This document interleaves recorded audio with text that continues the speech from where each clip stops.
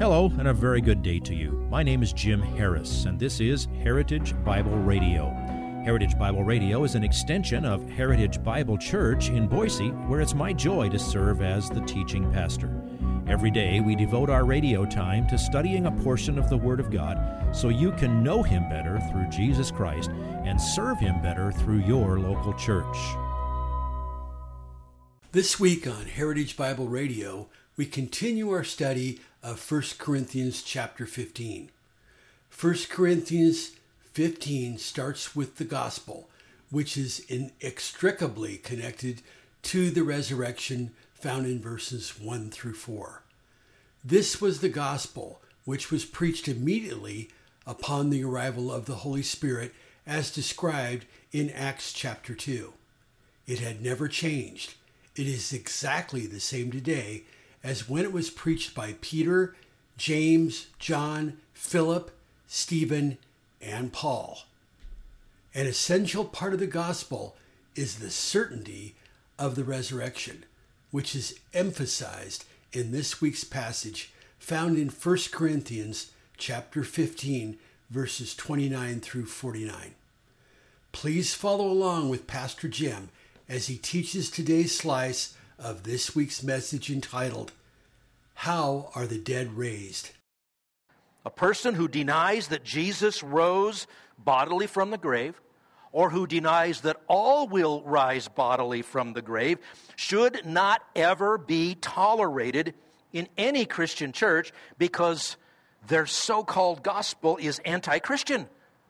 It just doesn't fit in any manner whatsoever. So verse 34, become sober-minded as you ought. In other words, think carefully, think thoroughly about this. Become sober-minded as you ought, and stop sinning. For some have no knowledge of God. I speak this to your shame. Now, he shamed the Corinthians many times, right? He says, you ought to be ashamed that you're letting anybody be counted as part of the fellowship of true believers in Christ who denies the resurrection. Another intentional slap to the attitude that was there. They were lax about sin in general. They were lax about the sin of tolerating deviant doctrine. Now that's the end of the arguments proving the fact of the resurrection.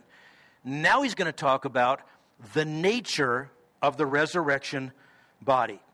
And he's going to give you some illustrations both from Scripture and from nature. So he's talked about the certainty of resurrection, now the nature of the resurrection, and we'll be done for today. Verse 35. He says, but someone will say, how are the dead raised? And with what kind of body do they come? Well, you know what? That's a legitimate question. Well, what about the fact that bodies, when they are buried, or buried at sea, or even cremated, they decay? There isn't really anything left after a long time. Well, the answer that is about to be unfolded is pretty simple. God is in control of that. In other words, you really don't need to worry about how it's going to happen. Resurrection is miraculous. It does not obey the laws of nature. And resurrection is a transformation to an entirely new sphere of existence. So read on, 36 to 38. You fool. He's just saying it's a not so subtle way to get people think about what they've already understood and how foolish they would be if they weren't considering resurrection.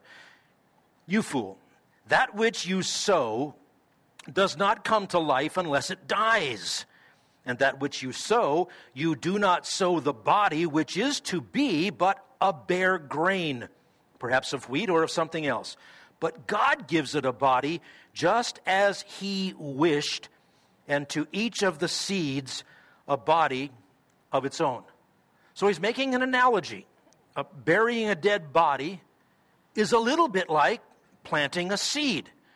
Now, it doesn't mean that dead body splits open and starts sprouting new limbs and things like that. Don't press the analogy too far. But what he's saying, you put that little thing into the ground and you get this big plant. And it is very different from what you put into the ground.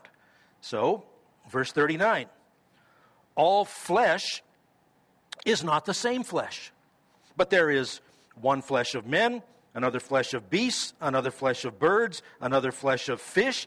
And so he's saying, just like there are different kinds of life in this physical world, there are different kinds of life in the spiritual realm. There's different kinds of existence in the spiritual realm. Verses 40 and 41. There are also heavenly bodies and earthly bodies. But the glory of the heavenly is one, and the glory of the earthly is another. There's one glory of the sun, another glory of the moon, another glory of the stars. For star differs from star in glory. By the way, that's one of those little Bible phrases that you can slide right over, and you can see the meaning in the context here. But until powerful telescopes, we didn't know how literally true that is. That stars differ from stars, different sizes, different colors, different masses, different compositions. The Bible really does know what it's talking about. But do you see the theme here? Don't get hung up in the trying to press the details. Catch the idea that he's saying there are different kinds of existence. And there's earthly existence and there's heavenly existence. And the difference between your body now and your body after resurrection is profound. Keep reading. 42 to 44. So also is the resurrection of the dead. It is sown a perishable body. It is raised an imperishable body.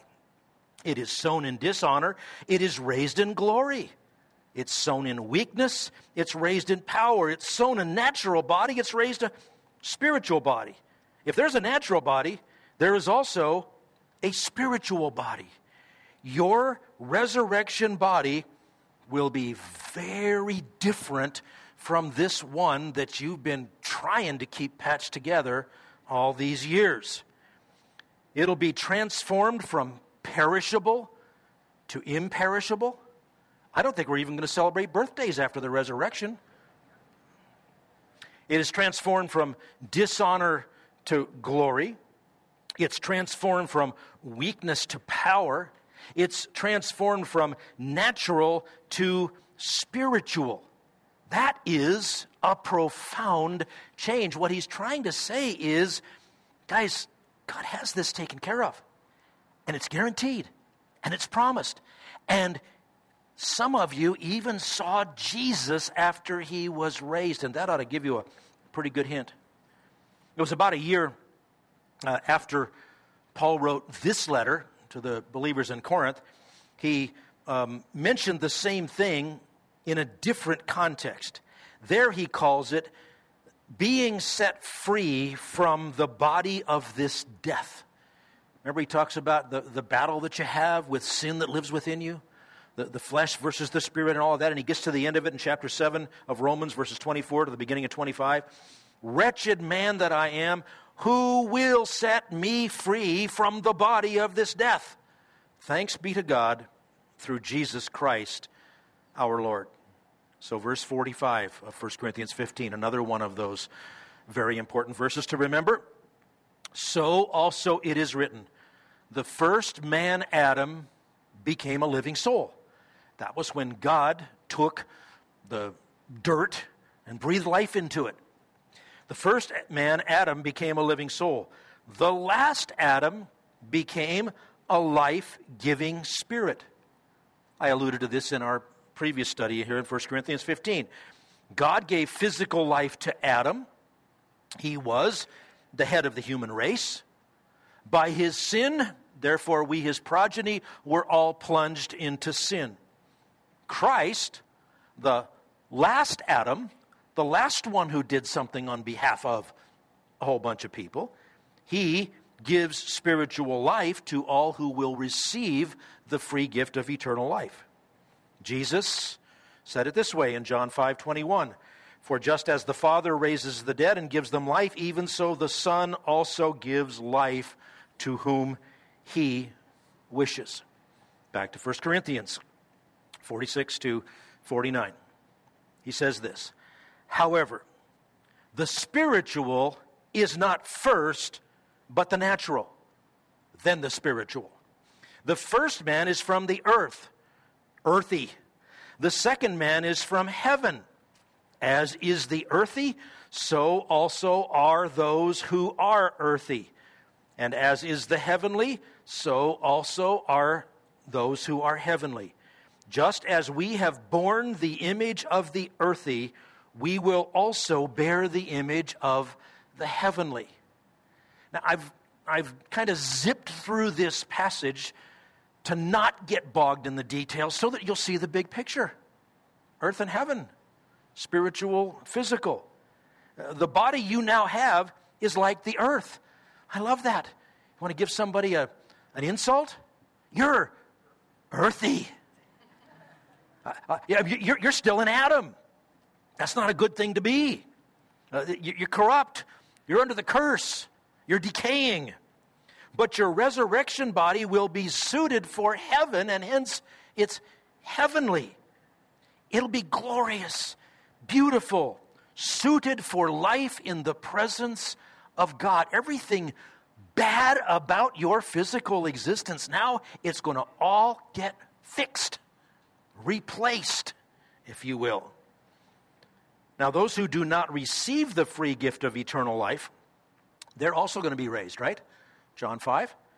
They will also receive a permanent body, just as yours will be suited for eternal dwelling in the presence of God. Theirs will be suited to endure torment day and night forever and ever. If you would like this message on compact disc, let me know and we'll send it to you. You'll receive the entire message, not just the portion on today's program. You can order by phone at 353-4036 or by writing to us at 7071 West Emerald, Boise, Idaho, 83704, or on the internet at hbc-boise.org. Heritage Bible Radio needs your prayers and your financial support. Once again, you can reach us online at hbc-boise.org or by telephone at 353-4036 or by writing to us at 7071 West Emerald, Boise, Idaho, 83704. And if you need a church home here in the Treasure Valley, I hope you'll visit us any Sunday at 7071 West Emerald. For Heritage Bible Radio, I'm Jim Harris. See you next time. Bye-bye.